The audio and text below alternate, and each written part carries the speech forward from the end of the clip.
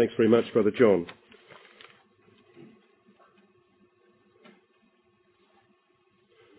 And good morning, brethren and sisters.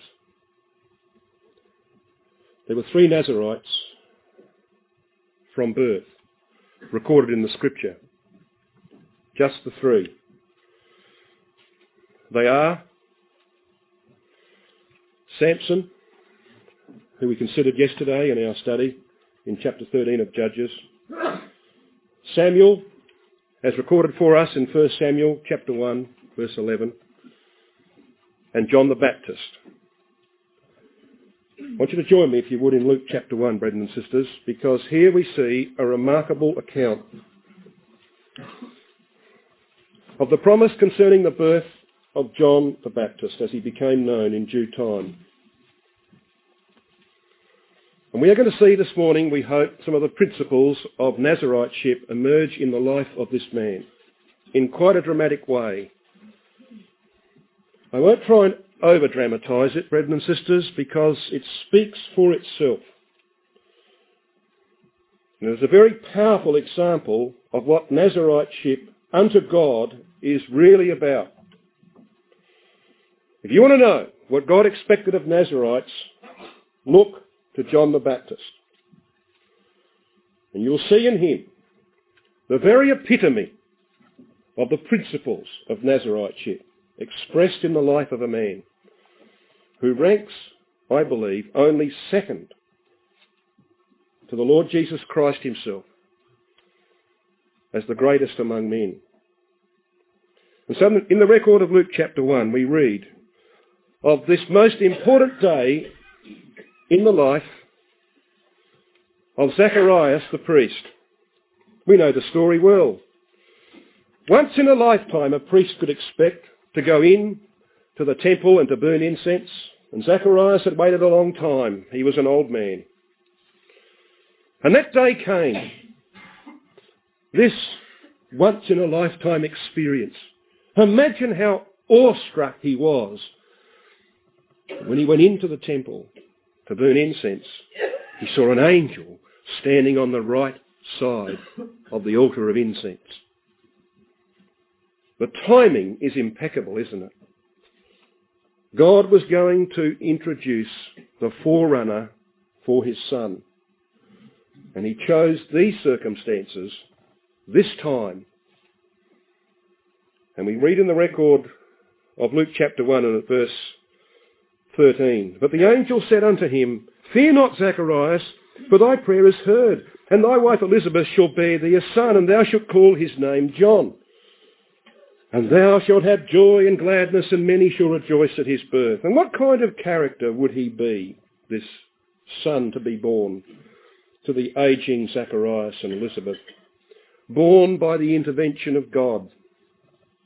For it was impossible for them at their age to have children by natural means. And so God had to intervene. And Zacharias found that very difficult, as we know, and was struck dumb for the period of the pregnancy of his wife. And we read of John in verse 15. For he shall be great in the sight of the Lord, and shall drink neither wine nor strong drink. And immediately, of course, we know we're in the context of Nazariteship. And he shall be filled with the Holy Spirit, it says. There is no definite article there. The Diaglott translates it a spirit of holy. Or perhaps more effectively, it might be translated a spirit of holiness. And if there was one thing that stamped the character of John the Baptist, it was separation from the world. Absolute separation from the world. There was in him a spirit of holiness, or a disposition of separateness, and that would be from his mother's womb, which of course gave tremendous responsibilities to Zacharias and Elizabeth because they didn't have much time, and it's quite evident that they died while John was still quite young. Imagine the work they would have put into him. And many, it says in verse 16, of the children of Israel shall he turn to the Lord their God, because he would have a single-minded determination to fulfill his divinely appointed role. When John went forth into the deserts, he eschewed all the things that you and I take for granted. I was dependent as a teenager upon my fellow young people. I don't know where I would be if it wasn't for the fact I had a large group of young people with whom to associate. I was dependent prior to that on my parents. John's parents died very early in his life. And if it wasn't for the fact, brothers and sisters, that I had other brethren to whom I could look up to and who could be a mentor to me, I don't know where I would be today. John didn't have much of that at all. But he knew what his mission was, and he gave himself wholly to accomplish it.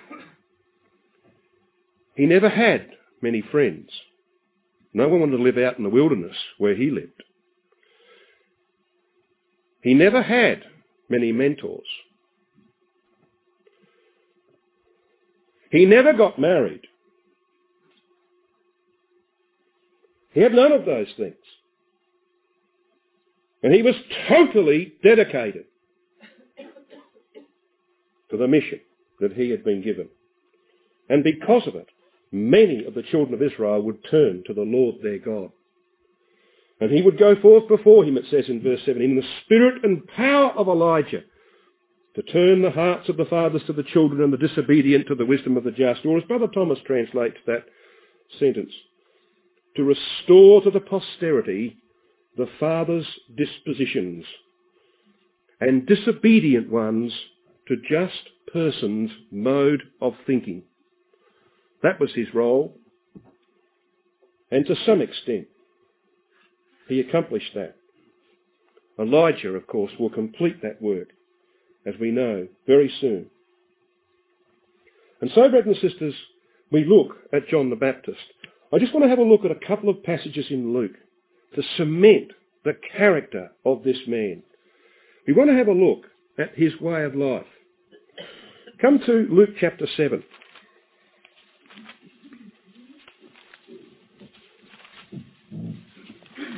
And we'll cover 2 points in this passage from verses 24 to 28 of Luke 7. And when the messengers of John were departed, he began to speak unto the people. That is, Jesus began to speak unto the people concerning John. What went ye out into the wilderness for to see? That's from whence we have taken our title, as you can see. A reed shaken with the wind? But what went ye out for to see? A man clothed in soft raiment, silk garments, like Herod and his company? Is that what ye went to see? Behold, they which are gorgeously apparelled live delicately are in king's courts. You don't find that in John, because he was out in the wilderness, and we know what sort of clothing he wore. But what went ye out for to see? A prophet? Yea, I say unto you, more, much more than a prophet. This is he of whom it is written, Behold, I send my messenger before thy face, Malachi 3:2. And which shall prepare thy face before thee, thy way before thee. For I say unto you, among those that are born of women, look at this commendation, brethren and sisters, there is not a greater prophet than John the Baptist, but he that is least in the kingdom of God is greater than he. Now, we can argue about what he means at the end of that verse, but I believe he's referring to himself. For Jesus was the only one with what you might call a guarantee. He knew he would be in the kingdom of God, but none other could attain the kingdom until he had accomplished his work. So I believe he's saying that amongst all men born of women, including ourselves, there was none that came anywhere near John the Baptist except for the Lord Jesus Christ himself. He was faithful to his vow to the end of his days, and absolutely free of hypocrisy. You look at Luke chapter 3. Wouldn't it be nice to be like this? to be totally free of hypocrisy. The people came to John and asked him, verse 10 of Luke 3, "What shall we do then?" And many of them were hypocritical. They didn't really intend to make any changes to their life. Well, this is the sort of thing that you have to sort of say, don't you? "What shall we do?" And he answered and said to them in verse 11, "He that hath 2 coats, let him impart to him that hath none." How many coats did John have? He had 1 coat of camel's hair, taken probably from a dead animal, wrapped around his body. He didn't have 2 coats, and even if he gave the one away that he had, nobody would wear it.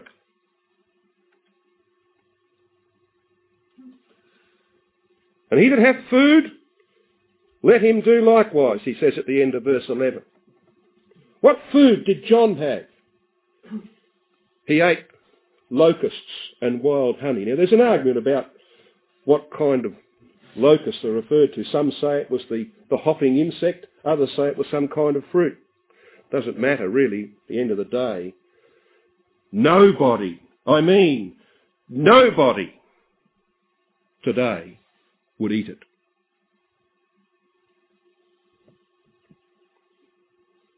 You see, he was absolutely free of pretension and hypocrisy. And that's really, brothers and sisters, what Nazariteship is about. God sought volunteers who would come to him with a willing heart to serve him, to devote themselves to him for a specific period of time, of any length, of their choosing, and dedicate themselves absolutely to the fulfilment of their vow. That's what he sought. He didn't get it in all that many, but he got it in John the Baptist. And this man was uncompromising. He delivers an uncompromising message. We won't turn to Matthew 3, but you can pick it up from Luke chapter 3 anyway. You'll see there in verse 7, he says to the multitude that came to be baptised of him, how would you be? They're coming to be baptised, baptised of him. And he turns upon them and says, "O generation of vipers, who hath warned you to flee from the wrath to come?" You're kidding God. You come to be baptised of me, but you've got no intentions of changing your way of life. That's what he tells them. "Bring forth, therefore, fruits worthy of repentance." And he says in verse 9, "Now also the axe is laid to the root of the trees." In Matthew 3, he talks about his fan is in his hand, in reference to the Lord Jesus Christ, and he will thoroughly purge his garner, and he will burn the chaff with unquenchable fire. He was uncompromising.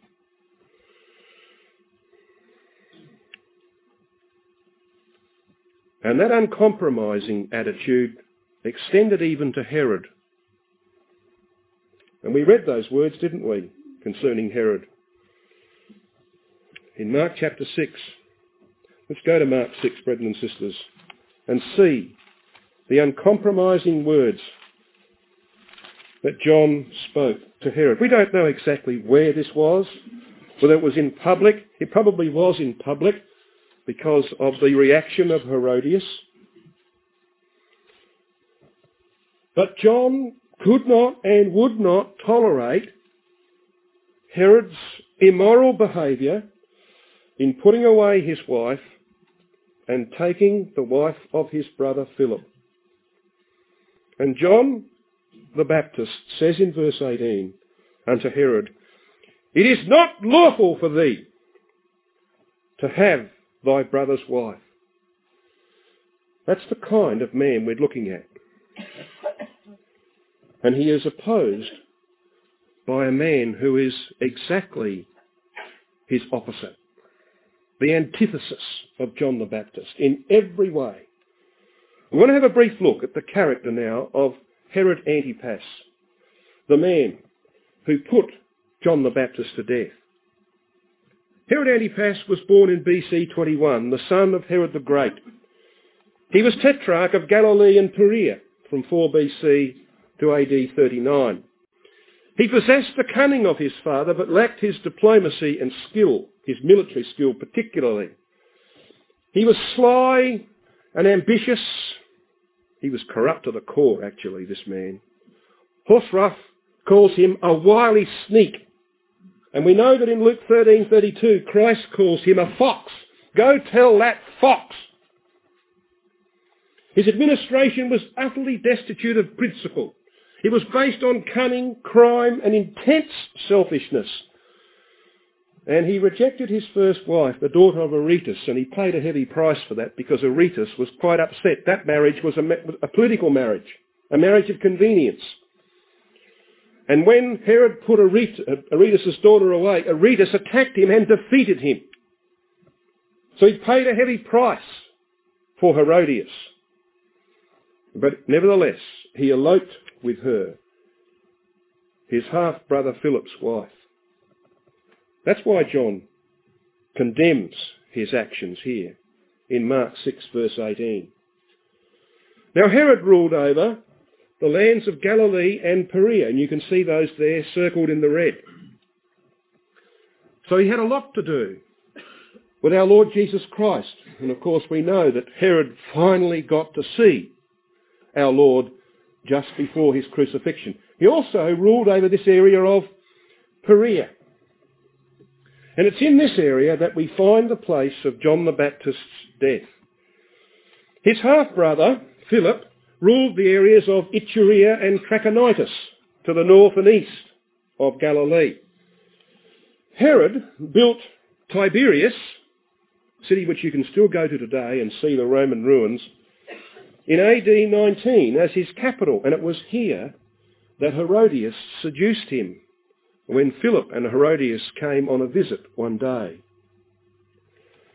He also used Machaerus to protect his southern border from the Nabateans, who were in league with Aretas, the king of Damascus.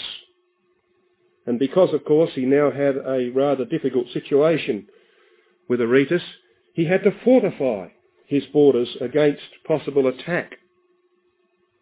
So this is the background that builds up this story that we have before us here in Mark chapter 6. When you have a look at the area which we're talking about, you see this picture here of the region of Herod's stronghold, Machaerus. We're actually looking northwest here, across the Dead Sea towards Jerusalem. This is the region where John was to come to the end of his days. And to the north of this, of course, John had been baptizing in the Jordan. So he was very familiar with this area. It was to be the place where he would see his last day. The ruins of Machaerus sit high on a hill. In fact, it's probably called a mountain. And you can see it there. The red arrow points to the remaining ruins of Machaerus today. And you can go there and walk through these ruins. Here's Machaerus from the east. See it there, perched high, like the lair of an eagle on the top of the mountain. Well, why am I showing you some pictures? It's not to fill up the time, I can assure you. I want you, brethren and sisters, to try and go there and to sit in the dungeon with John and listen to the loud music and the laughter and the hilarity one level above you. That's what it was. One level above you. You're in the dungeon. And just above you, you can hear the goings-on Herod's birthday. I want you to be there. I want you to think about the implications of all this, especially for Nazariteship. That's what the world is doing, isn't it? While we sit here at Bible school, it's carrying on as though Christ would never come. When we go back to our homes and endeavour to express in our lives the principles we've learned at Bible school, the world will carry on in the antithesis of Nazariteship, and that's going to be our challenge. Can we maintain our faith to the end? Can we be like John? He went through his emotional ups and downs, as we know. He sent messengers to Christ to say, art thou he that should come, or look we for another? There was desperation in that. He sought release, and release came for him in the best possible way. Now what we have before us, brothers and sisters, is this history now of Machaerus. It was originally built by the Hasmonean ruler Alexander Jannaeus, 103 to 76 BC. It was destroyed by the Romans in 63 BC and rebuilt by Herod the Great, who ruled from 37 to 4 BC. And Josephus records of him, who built a wall round the very summit and erected towers at the corners, each 27.4 metres high. In the middle of this enclosure he built a palace, breathtaking in size and beauty. This breathtaking palace, this powerful stronghold, was taken over by Herod Antipas on the death of his father in 4 BC. And Josephus records that this was the place of the execution of John. Josephus being almost a contemporary. So there's probably some reliability that we can place on his record. And gathered in this place, brethren and sisters, there were 4 people, all of whom had identical twins in history. There was Ahab of old, who was the pattern for Herod of John's day. Both ruled by dominant women, both amenable to the word of God, but vacillating. We know the history of Ahab only too well, and Herod was like that. He was now in the iron grip of his wife Herodias, as Ahab had been in the iron grip of Jezebel, who motivated him to evil. So this is the next set of identical twins. Jezebel and Herodias, resolute women ruled by lust and ambition, which, by the way, was to destroy Herod in the end. Vengeful seducers, hard, incorrigible and unforgiving. And their children, Athaliah and Salome, both of them carnal seducers who were ruthless in achieving their ambitions. And Elijah and John the Baptist, courageous for the truth in the face of great danger, but both wonderfully true to their Nazariteship to the end. So you see, we've had a previous run, as it were, of this history. Here is the second round. And we find these 4 people gathered on the heights of Machaerus. There in the palace, you can see the enormous columns that still stand there. There in the palace, Herod celebrates his birthday. And in the dungeon beneath, 1 level below, we believe, was John the Baptist in irons, and had been there for some time, wasting away. This fortress of Herod was situated on the eastern shore of the Dead Sea near 2 places, Abiram and Pisgah, which of course were in the history of Israel's travelling into the land. And so, brothers and sisters, we come to look at the record of Mark 6, and we see the reason why John was in prison. Verse 19, therefore Herodias had a quarrel against him and would have killed him, but she could not. Why? For Herod feared John. The word feared is phobio. He had a phobia about John, knowing that he was a just man and an holy. In other words, Herod was quite aware of the Nazariteship of John the Baptist.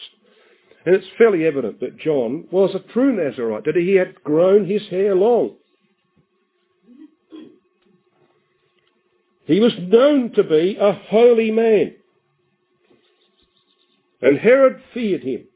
And it says he observed him. You'll notice the margin has got, he kept him or saved him from the hand of Herodias, who sought to destroy John in her vengeful anger against his intervention in their improper marriage. And it says at the end of verse 20, and when he heard him, which he did on the odd occasion, he did many things A strange phrase, that, isn't it? He did many things. The Vatican manuscript has, he was much perplexed. In other words, John motivated Herod to good, just like Elijah motivated Ahab to good. It couldn't make any real progress. Because on the other side of that equation, there was a hard, incorrigible woman. And she would have her day, and the day had come. Verse 21. And when a convenient day was come, that Herod on his birthday made a supper to his lords, high captains and chief estates of Galilee, Salome came out and danced salaciously before that company. And Herod, in his drunkenness, made a rash promise which he had to keep. We know the story well. But look at the contrast we have here between Herod Antipas and John the Baptist. It's Herod's birthday, but this is the day of John's death. Herod was fleshly from his birth. John had been a Nazarite from his birth. Herod was drunk. He had no control of his mind, but John was a faithful Nazarite. He didn't touch wine or strong drink. He was in full control of his mind.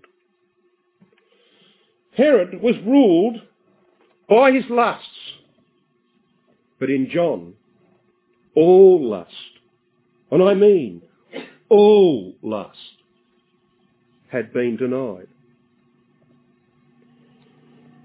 Herod was influenced by others to murder, but John had given his whole life to save others from death. Herod lost his head in his drunkenness, lost his way, and he eventually lost his kingdom. John lost his head literally and gained the kingdom. What contrasts they are. Now look at the record, brethren and sisters, in Mark 6. When the daughter of Herodias came in verse 22, and danced, and pleased Herod, and them that sat with him, the king said to the damsel, Ask me whatsoever thou wilt, and I will give thee. Now I can't put on a drunken voice, but you can imagine how that was spoken. You know, ask him. I won't even try. And he sware unto her, Whatsoever thou wilt ask of me, I will give it thee unto the half of my kingdom. Hang on. Herodias might have had something to say about that. So it was just one of these bold, stupid promises that men make when they are drunk and out of their mind. You can imagine him looking around at his compatriots, all these men sitting there, drinking and stuffing their face with food. And they're all saying, that's, good on you, Herod. And down below, there's a man listening to all this. He can hear the music. He can hear the bang, bang on the floor as the woman does her belly dance. He can hear all that. He can hear the glasses falling to the ground from drunk hands. He doesn't know that this is his last hour. And the record says in verse 24 that she went forth and said to her mother, What shall I ask? And immediately it comes back. There's no hesitation, there's no delay, because Herodias hated John's head. She hated his Nazariteship. She hated everything he stood for. She didn't have to think. When her daughter came in and said, What shall I ask? She didn't say, Well, look, maybe I'll get a Rolls Royce. I'd love some new furniture in the lounge room. It wasn't like that at all. She wasn't aware that her daughter would come the Baptist. I hate his thinking. You know what? if you highlight it, the word head occurs in this context 4 times. It's there in verse 24, again in verse 25 towards the end, in the middle of verse 27, and again in verse 28. And we've pointed out before, brothers and sisters, that 4, amongst other things, is the biblical number for righteousness. That's why there's a 4-square encampment. That's why there's a perfect 4-square cube for the most holy place. That's why 4 dominates the structure of Israel's encampment. It's about righteousness. And here was a head given to righteousness. And that picture is not extremely pleasant, is it? This is an artist's depiction of the beheading of John the Baptist. In verse 25, when Herodias has demanded the head of John the Baptist, she came in straightway with haste. The word haste means speed or eagerness unto the king, and asked him, saying, I will that thou give me, not by and by. That word by, and the phrase by and by, we would tend, I think, in the English language to think that that means, well, there's, when it's convenient. But in the Greek, that is the word exortes. It means instantly. I will that thou give me instantly, right now, the head of John the Baptist in a charger, a large dish. You can see the large dish. It's appalling, isn't it, when you think of that? The head of John the Baptist. Can you imagine what happened now? The soldier given the charge, Herod, is very reluctant. Verse 26 tells us he was exceeding sorry, yet for his oath's sake. He's a big man, he can't go back on his oath.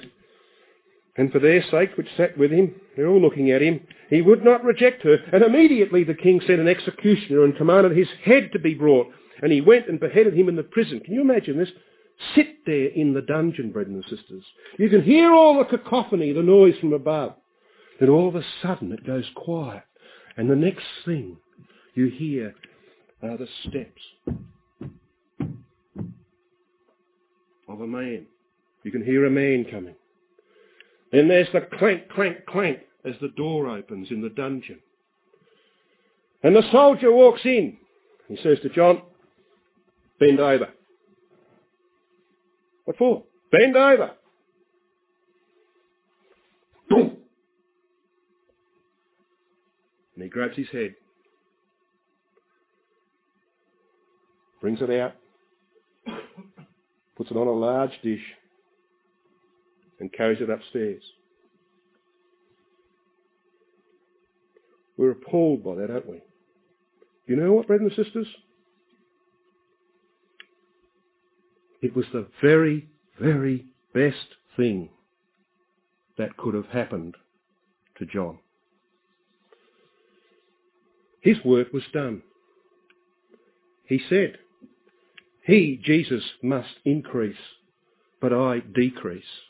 My work is done. A forerunner, once he has heralded the coming of the one of whom he is a herald, his work is done. He's not married. He doesn't have a father or a mother alive. There is no family. His disciples, many of them, most of them, are now following Jesus. What would John have done if Herod, in clemency, had let him go? What would he have done? The very best thing for him at 30 years of age was to fall asleep, awaiting the resurrection. And what a dramatic way to go when you are a Nazarite from the womb. And Nazariteship is all about lifting the head above the body, separating the head, the mind, the thinking from the natural tendencies of the flesh, which John had not exercised in the way you and I do.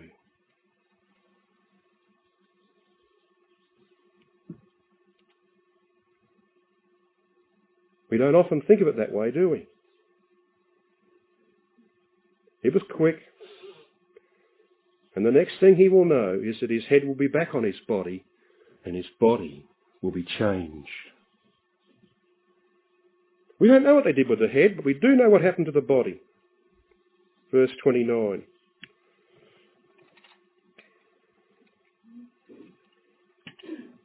Verse 29 says, "And when his disciples heard of it, they came and took up his corpse and laid it in a tomb." The word corpse there is the Greek word toma, P-T-O-M-A. It means a ruin, a lifeless body, a ruin. His head, we don't know, might have been used as a trophy by Herod and Herodias. There's nothing written about that, at least that I'm aware of. But this we can be assured of, brethren and sisters. His body was put in the ground by itself. His head was somewhere else. And that is the testimony of John's faithful Nazariteship. Now, 13 years ago, I spent a lot of time waving a hand at you. We were talking about the Sabbath day and the principle of the Sabbath. Remember that? The principle of the Sabbath, the open hand. You probably won't remember in 13 years' time that the principle of Nazariteship is revealed in the removal of John's head from his body. But that's the graphic imagery we should take away. And what it should do for us, brethren and sisters, is that we should remember in the days that remain to us of our vow that the objective of our life is to lift our mind to things above and to mortify the deeds of the body, as Paul puts it in Colossians 3. To set the operation of our mind upon things above where Christ sits on the right hand of God, that we might grow into the head of our family and ultimately leave behind a nature which is ever tending towards the earth and which can only bring us, if we obey its lusts, to ruin. That's the story. The story doesn't end there. God remembers these things, brethren and sisters. And Herodias, after the death of John, not content with Herod's status, he was only tetrarch of Galilee and Perea. He wasn't king. She induced him to appeal to Caesar, to promote him to kingship in Judea. So Antipas, under the impulse of his wife's demands, went to Rome, to Emperor Caligula, one of the most vile creatures that ever crawled onto the throne. I say crawled, he was an animal. The throne of the Roman Empire. He demanded that Caligula make him king. Caligula found some treason in Herod Antipas, and so he banished him to Gaul and then to Spain for intrigue against the throne in AD 39. So Herod lost his throne. And he ended up with his miserable wife Herodias in poverty in Spain and died there in ignominy and shame.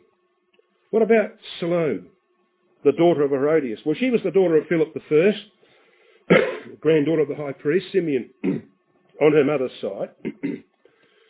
She was famous, of course, for her salacious dancing leading to the death of John the Baptist. She later married Philip II, her uncle, who died childless in AD 34. Then she married Aristobulus, her cousin. They used to intermarry in the family in those days, and had 3 sons. But if history is right, and I don't know whether this is right or not, but if history is right, this is a remarkable case of poetic justice, because it is said she was decapitated while skating on thin ice.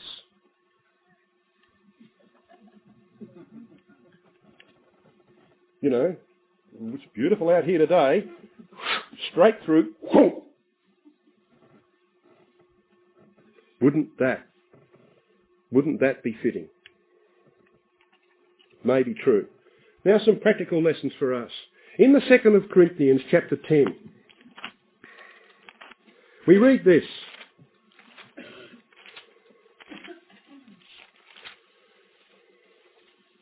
In verse 3, Paul says, 2 Corinthians 10, "For though we walk in the flesh, we do not war after the flesh. For the weapons of our warfare are not carnal, but mighty through God to the pulling down of strongholds." Takes our mind back to John, doesn't it? Hurled in the stronghold, put to death there. But he was the triumphant one, brethren and sisters. Machaerus today is in ruins. Herod's kingdom was in ruins because of what he did to John.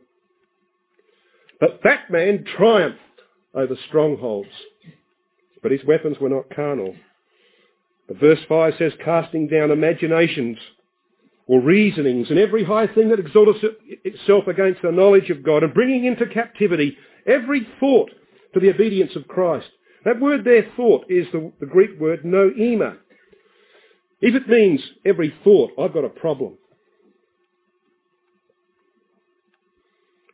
Because if you are able to bring every single thought of your mind into captivity to obedience to Christ, then I want to know your secret. But it doesn't mean that. The word thought means what is thought out. Therefore, purpose, design and project. Many of my unbidden thoughts are not in obedience to Christ, I can assure you that.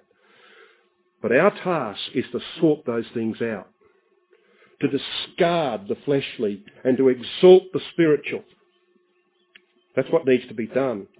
We need to keep our minds set upon the objectives of our Nazariteship, to bring every design, every purpose of our life, every project we undertake to the obedience of Christ, just like John did. Brother Carter, in writing on the letter to the Ephesians, said on page 122 that sublimation is better than repression. How do we do this? How do we bring every plan, every design into obedience to Christ? The evil can be put away and kept away only by putting the good into possession and maintaining it there. Right acts must take the place of wrong acts. For development and repression are not two things but one. All genuine development already carries in it repression of much. To carry out the changes from the bad to the good requires that there should be a compelling power which springs from affection. The expulsive power of a new affection must also be a power that attracts and develops the right. Now, I haven't been able to catch Brother Roger. I hope I'm not transgressing on his territory here. I just do want to show this wonderful principle as Paul expresses it in Ephesians chapter 4, verses 22 to 24. And my sincere apologies, Roger. I'm not getting to hear you. I'm at the teenagers. But my sincere apologies if I do transgress. Have a look at Ephesians chapter 4 and verse 22.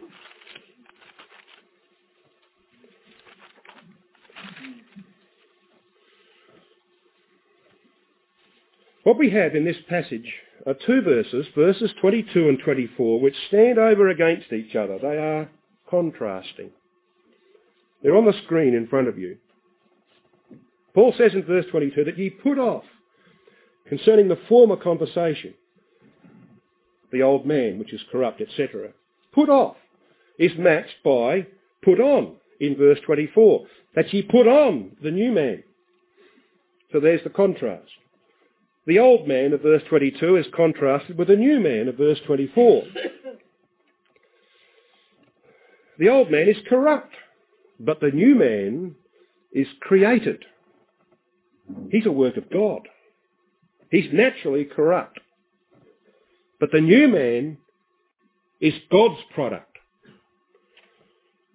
The old man is corrupt according to the deceitful lusts, while the new man is created in righteousness and true holiness, or can I say, true Nazariteship. So what's the difference between the old man and the new man? The difference is verse 23, which sits in the fulcrum of these two passages. And be renewed in the spirit of your mind. That's what Nazariteship is about, brothers and sisters.